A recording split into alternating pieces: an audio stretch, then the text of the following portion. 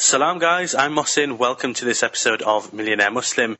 Before we get into this episode, we just wanted to spend a few seconds telling you about Islamic Finance Guru, or IFG for short.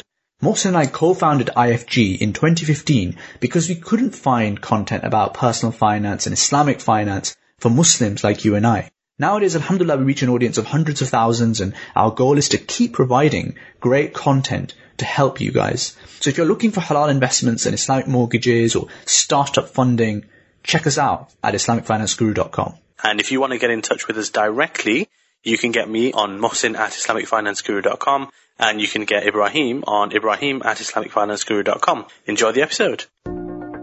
Looking for a different approach to money? Meet Gatehouse Bank, a Sharia-compliant UK bank built for the modern world. We help home buyers to purchase or refinance their home, provide buy-to-let funding for landlords, and offer award-winning savings accounts. Wherever you're going, get there a different way. Get there with Gatehouse. To find out more, visit gatehousebank.com.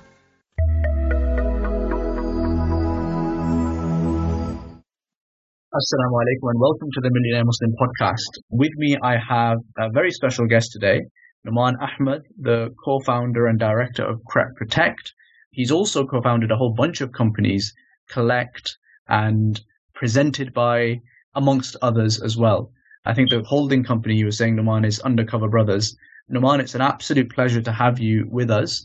As I was just telling you, IFG is all about inspiring the young generation and the new generation of entrepreneurs with success stories that we've had. And you and your brothers, mashallah, you've sold your products in 52 different countries. It's probably more than that now. Alhamdulillah, multi-million turnover. You have deals with all sorts of leading brands like Adidas and others. It's an absolute pleasure to have you on. Wa alaikum salam. Thank you for having me. It'll be good to share our story. I think we went into a business which isn't seen to be quite traditional. So it's quite relatable to the younger generation in particular. But more importantly, it's something that we really like doing. And hopefully, we hope to inspire many more people along our journey. Definitely. It's quite a cool whole area, isn't it? You guys are not doing boring stuff. It's like, it is as cool as it gets. Yeah, I think for us, we still hope to be seen as young guys. But I think for us, we had a passion for fashion and trainers in particular from quite a young, tender age. And we actually turned that passion into a real business. And we had many offshoots since then. And that allowed us to essentially build a premium brand. And subsequently, we are recognized in the industry. But more importantly for us is just to be seen as Muslims that have gone into an industry which is once ignored, heavily dominated by traditional businessmen and businesses, which is just really quite weird. Shoecare. So how exciting can Shoecare be, right? But it was just about creating a premium brand, but doing it in a way that resonates with the consumer. We like people to look at our group of business and say, look, that's quite exciting. Yeah. That's the impression I got. I mean, you've got a whole bunch of celebrities that talk about you and that sort of thing. So I'm like, this is pretty cool stuff. Numan, you mentioned your childhood there and how this was a kind of a passion from the start. It'd be great to hear about where you grew up, how your childhood was, and if you think that had a bearing on what happened with your entrepreneurial career as well. Yeah. So alongside myself, we are three brothers. Alhamdulillah, it's myself, my eldest brother Rizwan, and the middle brother, so to speak. He's older than me, but he's still the middle brother, which is Imran. So it's three brothers, and from quite a young age, our father, he came from Pakistan in the 70s, and he basically came to the UK like everyone else that immigrated during that time for a better life for him and his family. So we essentially were all born up north. So we were born in a town called Burnley. And as time went on and we got older, my dad realized that for prospects for his children was to take the leap and move to London. For someone who, obviously my dad was a factory worker, so he was heavily reliant on labour work. He wasn't particularly well educated. He had a vision of making sure that his kids aren't really working as hard as him on a job that, to be honest, where education and other aspects and skills can be brought into the day-to-day job. So my dad took the leap of faith, so to speak, and decided to move to London. So I'm sure you can appreciate those days. And that was, London's like a completely new country, especially in terms of the expenses and the prices, even the housing prices. So my dad, basically, his vision was to move to London to give us the best start in life, which that sacrifice will never be forgotten. We essentially then moved to London. I was 1 year old at the time. My elder brother, he's 9 years older than me, and then Imran is 7 years older than myself. So they were 9 years old, 7 years old. I was one. We moved to Wembley, Northwest London. We moved to Wembley. We still have that house now, as it's got a lot of memories in it. And essentially, and that's where my childhood, I'd say, began. We lived in a 3-bedroom semi-detached house. My mum used to sew dresses because that work was flexible, because she used to look after us and do the school runs. And my dad was doing a variety of different jobs. He used to work in a bakery at one point. He used to work in a metal workshop. So it was very much labour-intensive work. But what was resonated from us from the start was Dad used to wake up in the morning, he used to go earn a living, and he used to provide for his family. So from a very tender age, we were taught to stay united as a family and look after one another. So as time went on, we did paper rounds. I got let off because I was younger. So my older 2 brothers did paper rounds in the mornings, waking up very early and going to the local newsagents and delivering papers. And naturally, they would earn money. They would give money to my mom, buy something for themselves, and buy me a little treat as well. We had really good unity from the start. Sounds like you had a good deal there. Yeah, to be honest, I get it all the time from my brothers. Listen, you haven't seen anything compared to what we've seen it. So I always play it down. But I know they work particularly hard because I was the younger one. But essentially, seeing our dad work particularly hard and make a good living, and more importantly, make a halal living for us as kids. And I've seen that. It was almost like a role model for us. And as time went on, my mum was more about the safe bet. Go get your 9-to-5 job, wake up in the morning, put your tie on and get to work. That is someone who's working. It's a safe bet. You're getting your salary every month. And that was what my mum wanted, because she was more about the safe bet. Whereas my dad, on the other hand, was like, listen, you guys are staying in my house. You don't have any commitments. So try new things. Try different businesses. That's really interesting. To be honest, it was a critical point in this conversation, was the fact that being actively encouraged to try new things. And if you fail, it doesn't matter, because what you got to lose.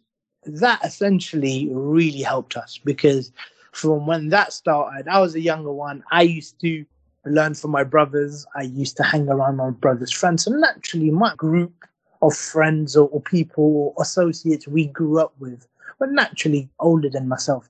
And again, going back to the unity part, was whatever we did together as brothers. And that was essentially why we were so intertwined in each other's skill set. And that's quite surprising, Noman, given that there is quite an age gap between you and your other brothers, right? Exactly. I think we had quite a good brotherhood. So even though I was younger, I was very much involved. It wasn't like, the little annoying brother, just put him in another room and let me crack on. It was quite good because we had a good brotherhood where I was quite involved. I used to know their friends used to know me. When they used to have conversations about things, I always used to be there and just listening. So for us was the encouragement our father gave us. Sadly, he's not with us anymore. May Allah grant him the highest place in Jannah. So it was quite important for us to just remain that unity. And for me, when I started school, Imran was very much into computers and building computers. And that was essentially where the entrepreneurial spirit started to come out. Once you start to understand the value of money and learning and putting your skills to the real test, so to speak. So I was then probably year 8 at school. I was building computers from raw parts, which I sourced individually, rather than someone going to a computer store and getting a ready-made computer. I used to buy all the parts and build them. I used to build them myself at home. I used to sell it to people at school.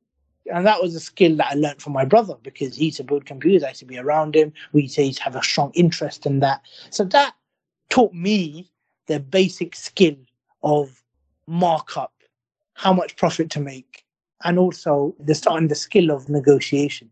So then it started to open up a can of worms because at this time, entrepreneurial juices are flowing quite well. My older brother was a property advisor.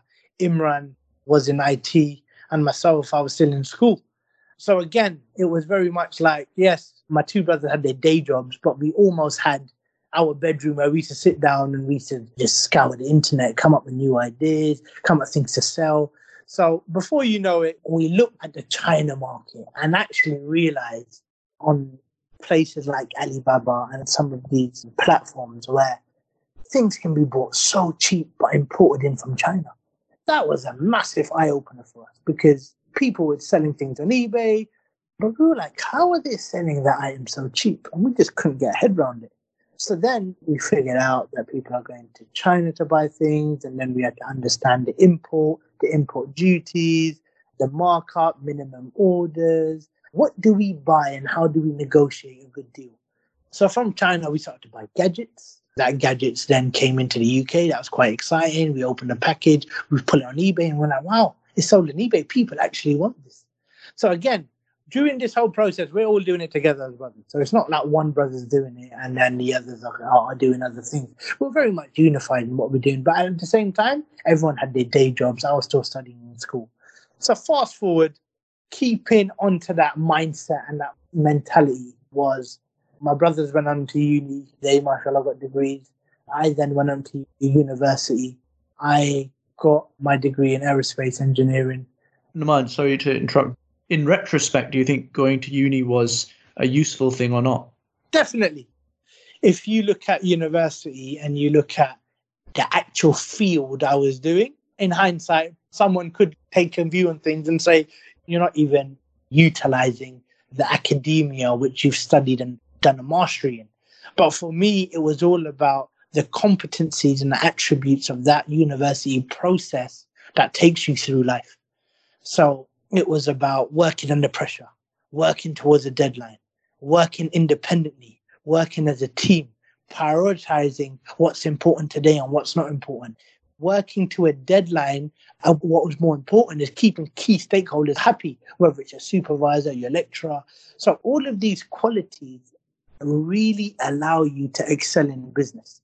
Although experience, again, is very important, I believe as well. But because we had the experience of our side hustles, the professionalism that you're exposed to in university, etiquette about how to write emails, etiquette on how to write and do presentations for a start, middle of end, executive summaries, evaluating a problem and taking a reader through a journey.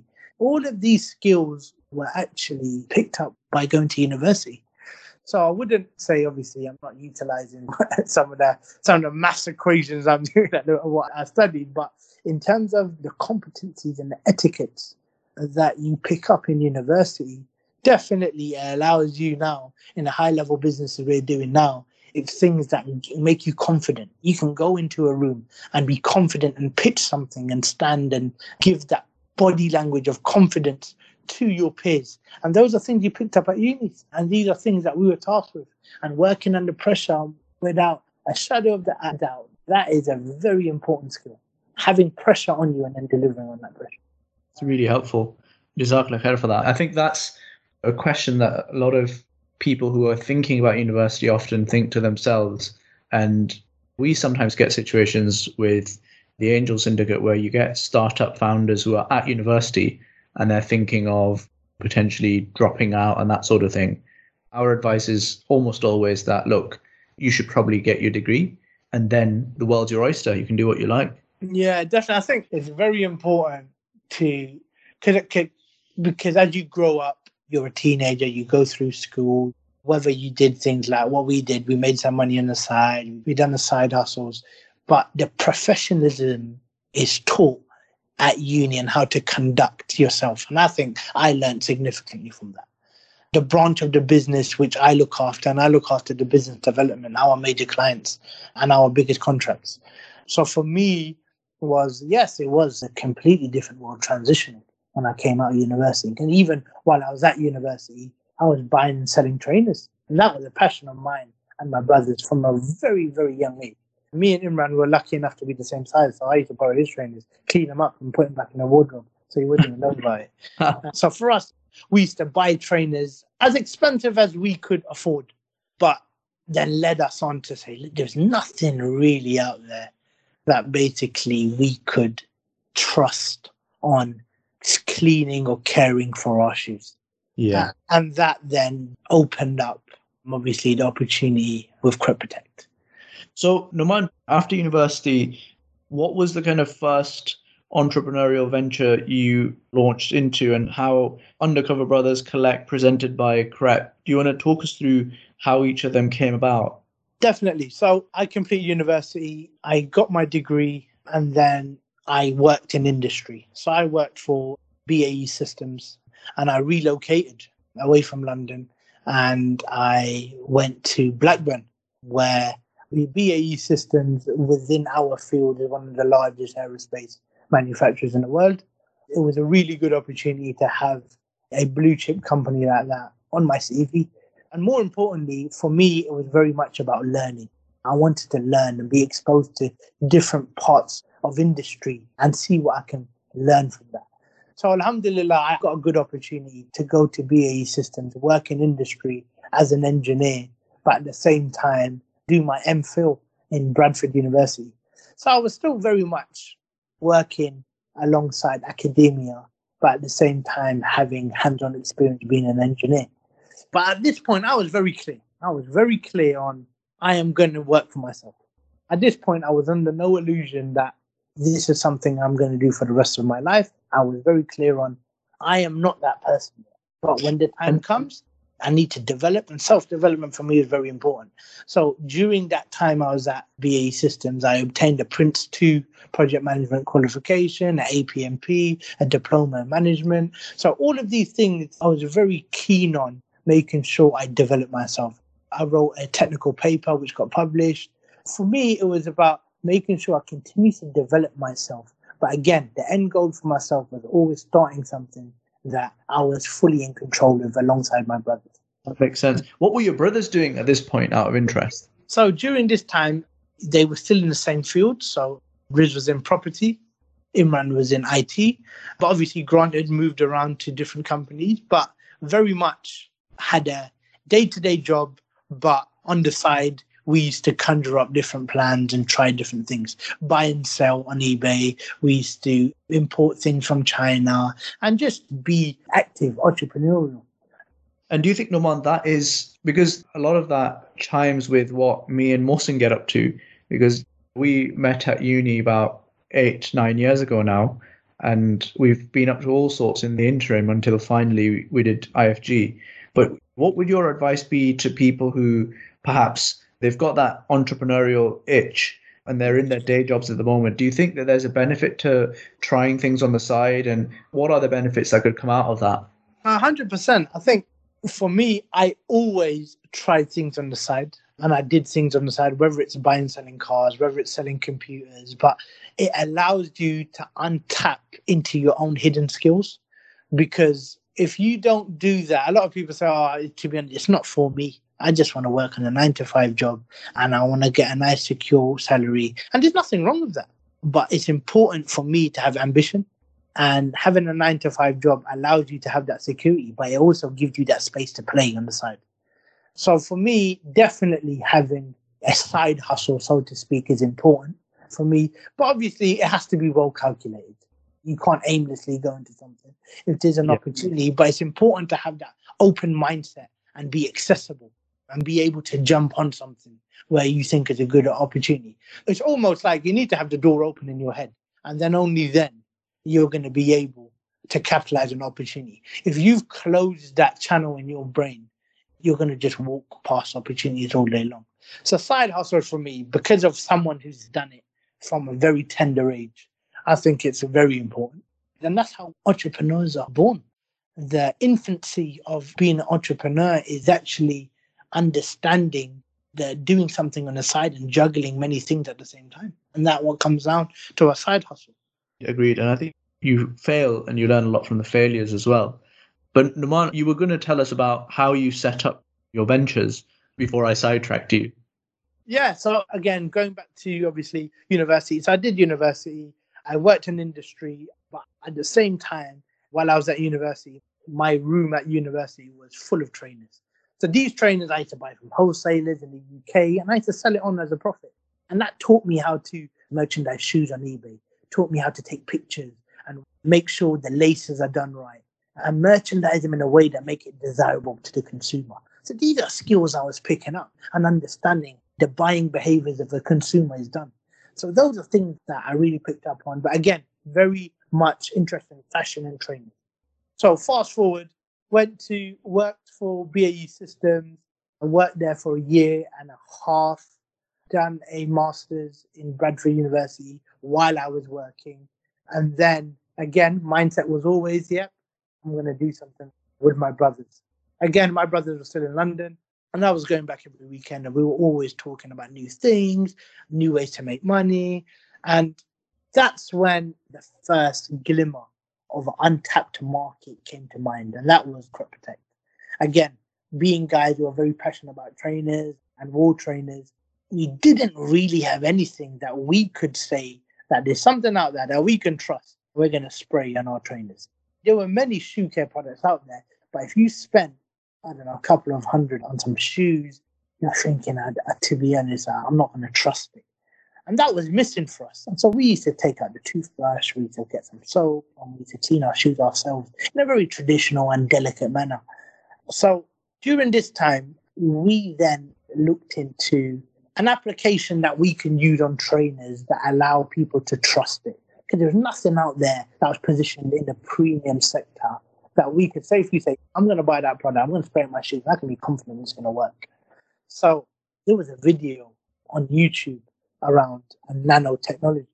And nanotechnology was quite interesting because visually it's really amazing, where it provides an invisible waterproof layer on a surface and liquids are actually repelled away from the surface and it doesn't penetrate, which I think we saw it on a fabric where someone squirted some water on a fabric, or it was a carpet or something like that, where water was just beading away and just sitting on the surface and not being penetrated. So we were like, wow, that looks really good. Nanotechnology isn't a secret. That's been around for a very long time. So what was important for us was nanotechnology was always used for industrial applications. So whether it's masonry or places where you find in DIY shops. So more of an industrial type of tool.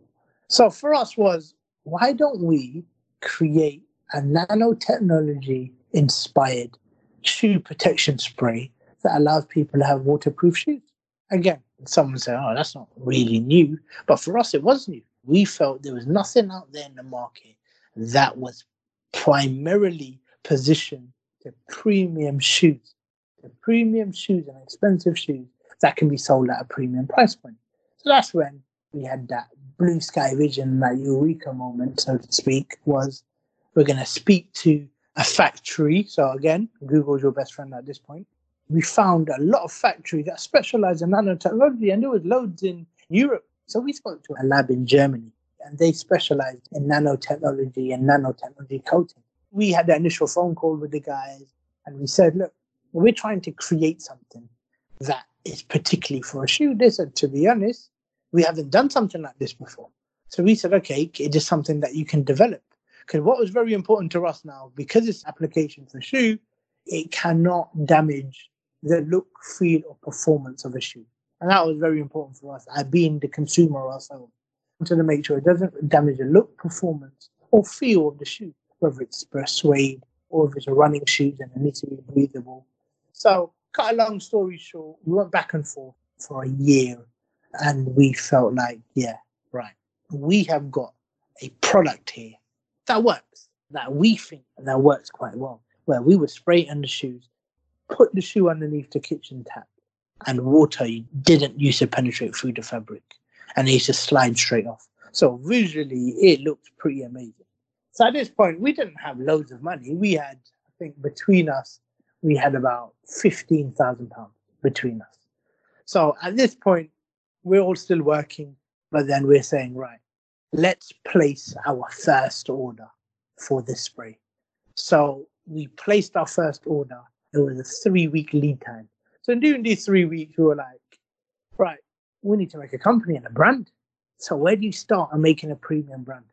So what was very important to us was our London identity. We grew up in London. The fashion influence came from London. And that's where the name was born, was crepe. Crepe was a London slang, which we used from a young age and even in school, which we refrained from using at home because mum didn't like us speaking in slang. But we thought crepe resonated with our London identity. And that was a slang which our target market and our consumers knew exactly what we're talking about. And it had an urban twist to it. So naturally, we called the product Crepe Protect. And we were very clear at this point. We are going to create a premium product. What year was this, Noman? This was 2013. So 2013, we all made the decision to leave our day jobs and all focus on this. Wow.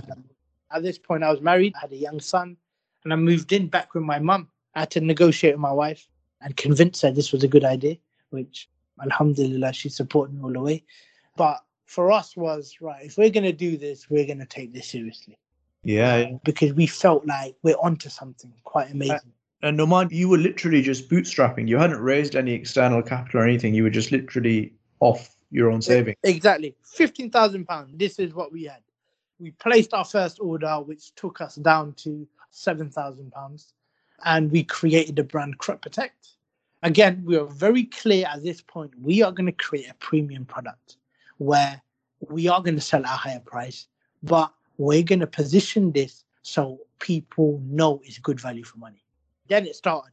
CrepeProtect.com was created. We took to our smartphones, and this was the era of Instagram just coming to light. So we took to our smartphones, we got our first delivery, and it was cans with a paper label on it that said Crepe Protect, with our brand colors, which was a purple can and our distinguished logo. So we got the product out. We had a small office in Wembley, which was our office and warehouse. So we created CrepeProtect.com and we took to internet. We took to CrepeProtect.com and we said, we're going to sell this product online. And again, being an aerosol product, these are things we started to pick up on the challenges around distributing an aerosol product. It's a highly flammable product. It's aerosol. It can't be just popped in the envelope and just sent next day delivery because it can't be flown because of the hazardous nature of the product. Or it can be flown at a very, very expensive surcharge. So again, these are learnings that we picked up on the way. But we went to CrepeProtect.com, we created a page, and we just had a single product, the can. And we created our Instagram account, and we started to create videos. Create video just from our smartphones on shoes which are quite desirable from our own collection. And we started to pour ketchup on it. Ketchup and other items which visually looked like, wow, what are you guys putting on the shoe and how is that ever going to come off? And then naturally, when we exposed that specific shoe underneath a tap or poured water all over it, the ketchup used to wipe straight off, leaving no stains or no residue. So visually, from a marketing perspective, that was quite impactful for the consumer. So we started to create videos like that and we started to get some good responses on Instagram. And then we sold a few on our website. Yeah, still not crazy numbers, but we sold then 20, then 30. So it started to be quite well. This is where I think a lot of our audience might benefit. Like in the early days, were you using just pure social media, organic reach, or were you getting out and about talking to people as well? Or were you using ads online? What kind of like strategy were you using and what worked for you? So at this very early stage, what was very important to us was we didn't have the money. So we had to make sure that if we did have the money, we would have done other things. But at this stage, it was purely organic. But it was content we created and owned. And we didn't have the money to do paid ads or have fancy exhibition spaces. We didn't have the money for it. So what we did, we created an organic set of content on our social media. But what was very important is we were very clear on who our consumers were. We have to be very focused on Who is your consumer? And you need to talk to them in their language. So we created a bunch of content on our phone, very low budget. But again, because it was visually impactful, it did really well in terms of engagement. So we sold some items on our website, and then we started to get some inquiries from stores. So these are, again, independent stores where we really like your product and we want to sell it in our store. So that was quite humbling for us because this is the first time we're actually dealing to trade now. We're not going direct to consumer, we're dealing to trade. So we sold to a few independent stores. Independent stores, the volume is never going to be massive. But again, it was a business to business transaction. So we sold 24 cans to a store and then another store. Again, what was very important for us from the beginning was we were very clear on who are we going to allow to sell our product. So that was a pretty bold move from us, from being a startup, on being very selective on who can be a Crep Protect stockist. Because we wanted to make sure that everything we do as a company is to maintain that price point. And that price point was £10 for a can. So everything we did from a marketing angle, from a brand positioning angle, from the retailers we picked to sell our product was, if it allows us to maintain our premium price point, it's a good idea. If it doesn't, and the retailer sells more affordable shoes or shoes which are less desirable from a fashion perspective, we decided not to position our product within those stores. Only because we wanted to have a very clear message for our consumer. And we wanted those consumers to be loyal to us. If we started to diversify too much and dilute our brand message, our price point will go quickly from £10 to £7 and then to £5. And then we would have lost that premium angle we worked so hard to build. So we started to sell to a few independent stores, and then we started to get hit up by some international stores. These stores, again, very small level boutique stores, but what's important here, they were boutique stores. So it's almost like if you have your product positioned in some of these stores, it makes you look good. So we were hit up by some German stores. And again, in the sneakerhead world, Germany leads the way in terms of boutique sneaker stores. So this was really good insight. We were learning about the European market as we were going along. But what was important for us was these stores, we used to call them tier 0 stores. So different stores, we used to tier them in different zones, but these stores were tier 0s. And we would call it a tier 0 store, which would have shoes that no one else would have. So you wouldn't go to a JD or Foot Locker and find these shoes, which these boutiques have. These boutiques are carefully selected by Nike and Adidas and the brands to sell a very unique, carefully handpicked selection of shoes, which again, if your product was in that store, again, you were seen to be a premium brand. Because of the social media and the talk around ketchup can be put on shoes and the ketchup test, everyone wanted to buy Crep Protect, take it home and do the test. So it's almost like a party trick. Everyone was just really wanted to show people because it was visually quite amazing. Heinz must have absolutely loved you guys. Yeah, exactly. So the content piece that made us go viral was actually the ketchup test. We then put a video on YouTube, and before you know, we had hundreds of thousands of views, and we were like, wow, everyone just really finds this amazing. And we did too. When we first got our first prototype can, and we were like, wow, the world needs to see this. So again, we're selling to some retailers. Again, pretty low level numbers, nothing. We're not selling big numbers. Again, the independent retailers allow you to position yourself as a premium brand, but the volume is still very low. We then thought, right, we have got a good name in the market in terms of shoe care. We are positioned the way we want to be positioned. We carried on relentlessly creating content on Instagram and videos of different shoes, but different tests and different day-to-day problems someone might have in terms of stepping on someone's shoes or dropping a drink on their shoe. Everything you could think of day-to-day, we were creating content around it. But what was important is we started to spend a bit more money and budget on the actual shoe. So the shoe started to go up in price range, which started to make it even more daring, the content. So at this point, we're selling online quite steadily. Again, not massive numbers, but we've got a good name in the market now. We then said, right, we are going to now pitch to a premium retailer, for example, JD Sports. We thought we were ready. We went to JD Sports and another larger retailers, and we were told, £10 for a shoe spray is quite expensive.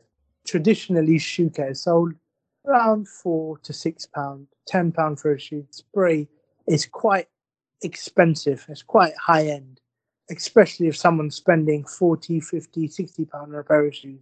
They're not going to want to spend £10 on a shoe care product. And that basically didn't allow us to sell into a retailer that could give us the volume.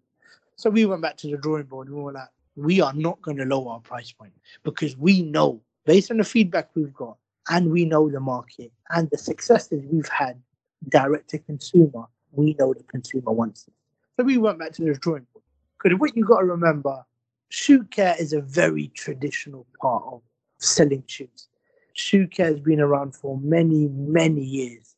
And it's almost the push sell, the last push sell that you do when you get to the counter. You buy your shoes and you're push sold something that you don't really want. You buy it because you almost feel sorry for the guy behind the till because he's trying so hard to sell you something. You buy the product, you go home, you throw it underneath your bathroom sink. There's no brand loyalty, there's no engagement, and you bought it because someone told you it was a good idea. So that mindset was very fixed and had a cloud over shoe care. And we had to change people's perception. So that was very important for us. Is we're not going to follow that model. We're not going to be that double glare salesman pushing product down people's throat and forcing them to buy something. We wanted to lead the consumer by emotion. And we wanted to make sure that we create a product that is well marketed outside of those stores. So when the customer walks in, it's a pull sell rather than a push sell. And that allows you to be a premium brand when a consumer is drawn to your product rather than you pushing a product down the consumer's throat. So that was a pinnacle point for us because we had two things to do. We had to convince the consumer to change their perception on shoe care. And we also had to change the perception of the retailer on shoe care. So the retailer have sold shoe care for many, many, many years. If you're an accessory buyer, you're in charge of shoe care in the business. You almost seem to be quite junior. You're a junior buyer. The more senior buyer is always the footwear buyer who buys the trainers. The junior buyer buys the accessories, the shoelaces, and shoe care. And the accessory buyer always wants to become that footwear buyer. That's like the stepping stone. So when it came down to retailer budgets, accessories and shoe care always got the bottom end of the budget. And if any budgets were going to get slashed, it was going to be shoe care. It's almost seen to be a segment of the business which, yeah, we have to sell shoe care, but we don't really think it's a very important part of our business. That challenge, changing the perception and the mindset on the shoe care, internally and externally, was a big challenge. A couple of questions out of that. One is, I was actually messaged by my friend, co-founder Mohsin, who was asking, I need to ask you how you guys managed to get into these massive stores like JD Sports and others. How did you guys do it? We were pushed back initially, then we went back again. And this time we created a brand identity deck about who we are, the successes we have, and why the consumers are asking about our products. So we then pitched to Foot Locker Europe. So Foot Locker Europe, I've got 650 stores across 19 European countries. The HQ is based in the Netherlands, and they have always traditionally sold shoe care for 30 years. And we had to go to Foot Locker and we managed to convince them, based on our reputation, which was already in the sneaker care market. Remember, at this time, we've already sold to some independent stores in Germany, which have got a very good name for themselves. So Foot Locker were aware of that. So Foot Locker said, right, selling shoe care, and again, we're talking euros now, so we were 14 euros for a spray, which again is quite expensive if you're looking at traditional shoe care. We pitched to Foot Locker and said, look, we've got a product here and we know the consumer wants it. And we are very confident based on the fact that we have sold this in different independent retail stores in Europe, and we can market this product to make sure that the consumers coming to your store wanting this product rather than your sales staff pushing it. And that was our sales proposition was, we are a premium brand. We don't want you to push sell our product. We want you to place our product on the shelf, a fair game alongside everyone else, and we will show you that the consumer will go and pick our product. They gave us a shot. That's really interesting. They gave us a shot. And for us, we were about making decisions about longevity, not the quick wins. So it's quite bold for us to say, listen, we will make sure that the consumer comes in and is gravitated toward the product, because we were confident in our marketing outside of those stores. And then marketing came and our Instagram followers started to grow. We started to create more content. So again, we went to Foot Locker. Foot Locker said, all right, fine, we'll give you a shot. We've got 650 stores, but we're going to trial you in 50 stores. So we were trialed in 50 stores. And at this point, we walked out the meeting room and we were sweating. This is our break. So we're going to sell, and let's actually see on the main stage how our product performs.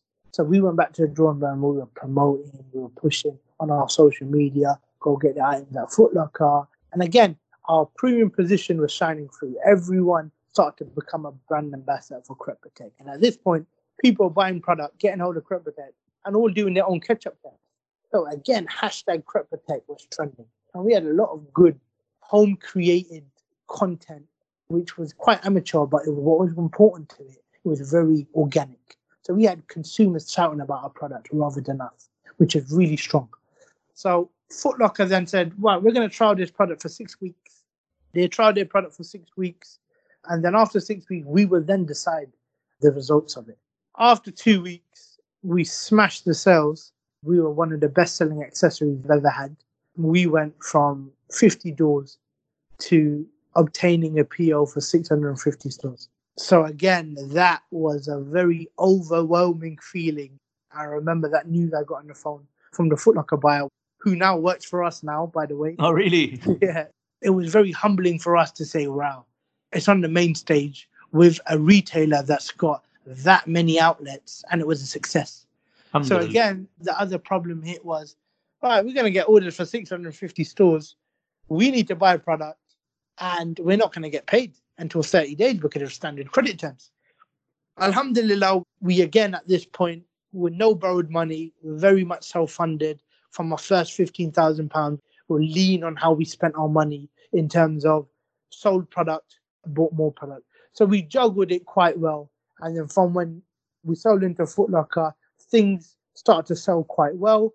We then sold into JD Sports. And then from then it escalated and we were on the main stage. Alhamdulillah, we didn't need to do any outbound sales. Retailers were coming to us very rapidly, and we literally would qualify on who we would sell to, who we wouldn't sell to, based on their product range. And that was a very pinnacle part for us, was we needed to make sure we keep pushing the premium angle and make sure we still look after the boutiques and sell to the boutiques, because that allows us to sell the volume that we did at Foot Locker and JD Sports. That's incredible. Noman, I'm just aware of the time, and I really wanted to ask you a few more questions. So maybe if we do these like as a quick fire kind of thing. I mean, I think it's really, really insightful. And I think a lot of product companies, they fundamentally miss, perhaps because they've got money that they've raised and they don't have to be scrappy, that they really should be creating content to drive people to your brand. And I'm checking out your Instagram and your YouTube, and that's fantastic. It's fantastic stuff. And I really wanted to ask you, like, how do you approach, especially in the early days, how did you approach the content creation, particularly for the YouTube side of things? Because like pictures, perhaps you can relatively easily create, but video is a lot harder to do. Did you just do it yourself? Did you pay people to do it? How do you guys do it now? We pride ourselves on our marketing and creating content. We were awarded a marketing award from the Drapers Footwear Awards as one of the best innovators in shoe care. What's humbling for us is we have many marketing companies use us as examples. We've basically created a team organically from the start that actually understands the brand's DNA. We were very hands-on on this department from the very start. And we created content creators that actually understand the vision, what we are trying to do. We never subbed any of our marketing work. We have an in-house marketing team. We have an in-house PR team. All of our content creation is done in-house. We've never used agencies because we feel like the identity of what we're trying to achieve can only be given by us. Yes, we have invested over the time in terms of equipment. We've got studios. we've got a larger content creation team. But very much so, we've grown it bit by bit. And we were very clear on, we started to challenge the status quo. If someone was tell us that you could sell shoe care for 14 euros, you'd be laughed off the stage. So we were very clear on, let's not follow the status quo. Let's not follow the traditional route.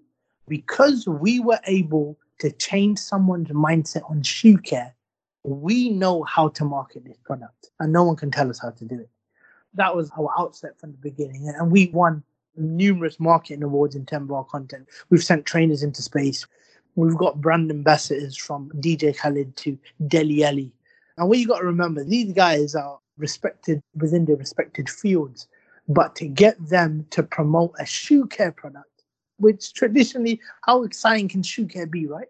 For them to promote a shoe care product, they have to love the product. And they have to believe in the product. They're going to put their name on it. We then subsequently aligned ourselves with other brands that allowed us, from a marketing angle, further sustain our premium brand positioning. We are license holders for the NBA, where we, on the game and season time, we create co-branded products which are NBA branded, and we sell into the market during game time. We are license holders for New Era, where we create a head protection spray. So we almost seem to be pioneers in the protection game. And then, alhamdulillah, that allowed us then to be labeled in 2018 and 2019 as the second fastest growing independent business in the UK. And if someone told you a shoe care product and a shoe care business will become the second fastest growing independent company in the UK, no one will ever believe it. Yeah, for sure. The more I hear about your story and the more I look into what you guys have done, I'm even more impressed by what you've achieved, particularly because you essentially had to bootstrap this whole thing. And I know that retail and having a product business is very cash flow intensive as well. So it's not just creating the brand, delivering on that. It's also about just actually creating the business infrastructure that allows you to stay afloat. Because exactly, it has been a challenge. Running your business is stressful at times, but it's immensely rewarding. And you make your job your hobby. That way you're never working. And that was very clear for us from the beginning, is we are going to create a product that is bought, not sold. And that motto, we have that printed in our office, very big. And that is the motto we lived by when we created this product, was we're not going to create product that is sold. We're going to create that's bought. That allowed us to always, if it's going to add brand value, we're going to do it. So from a marketing angle, our overheads are significantly geared around our marketing. We were on the Financial Times, we done an interview with them not too long ago, and they do a league table on the FT 1000 where they rank the fastest growing companies in Europe. And in fashion, we were the fastest growing fashion brand in the whole of Europe, which again was crazy to hear and understand. And for us, we continue to push forward. We as a brand now, alhamdulillah, we are in 52 countries. We sold 16 million units worldwide. We have a vast array of shoe care products. And again, we then diversified in different areas where we've got a premium streetwear store, which is called Presented By. We sell sought after rare sneakers in a boutique setting. And we're opening a store in Mexico, Dubai Mall, London. We have our own store, Le Bon Marché in Paris. So again, everything we do is about premium brand positioning. And our stores, from a fit-out perspective, interior design perspective, the premium nature of our positioning resonates through all of our brands.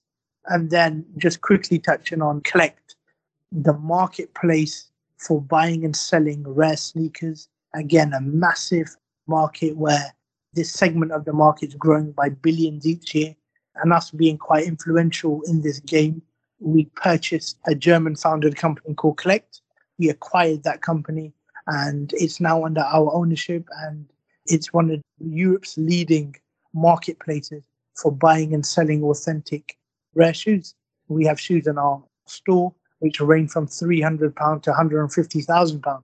It's ludicrous, but it's ludicrous because people don't understand the industry.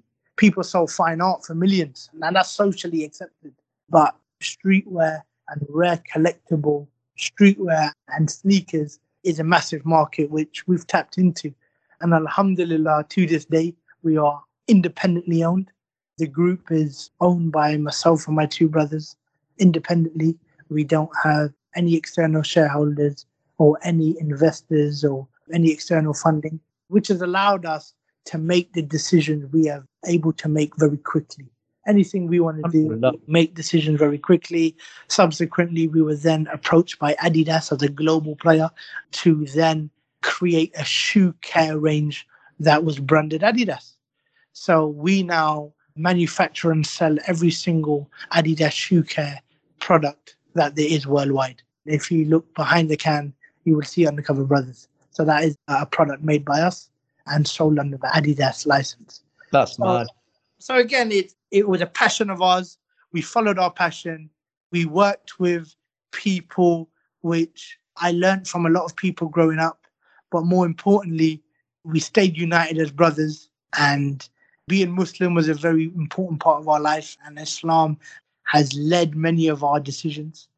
And alhamdulillah, it's just a joy to wake up every morning and work on something that you really love doing. Jazakallah khair, Numan. Now that's really fascinating, insightful stuff.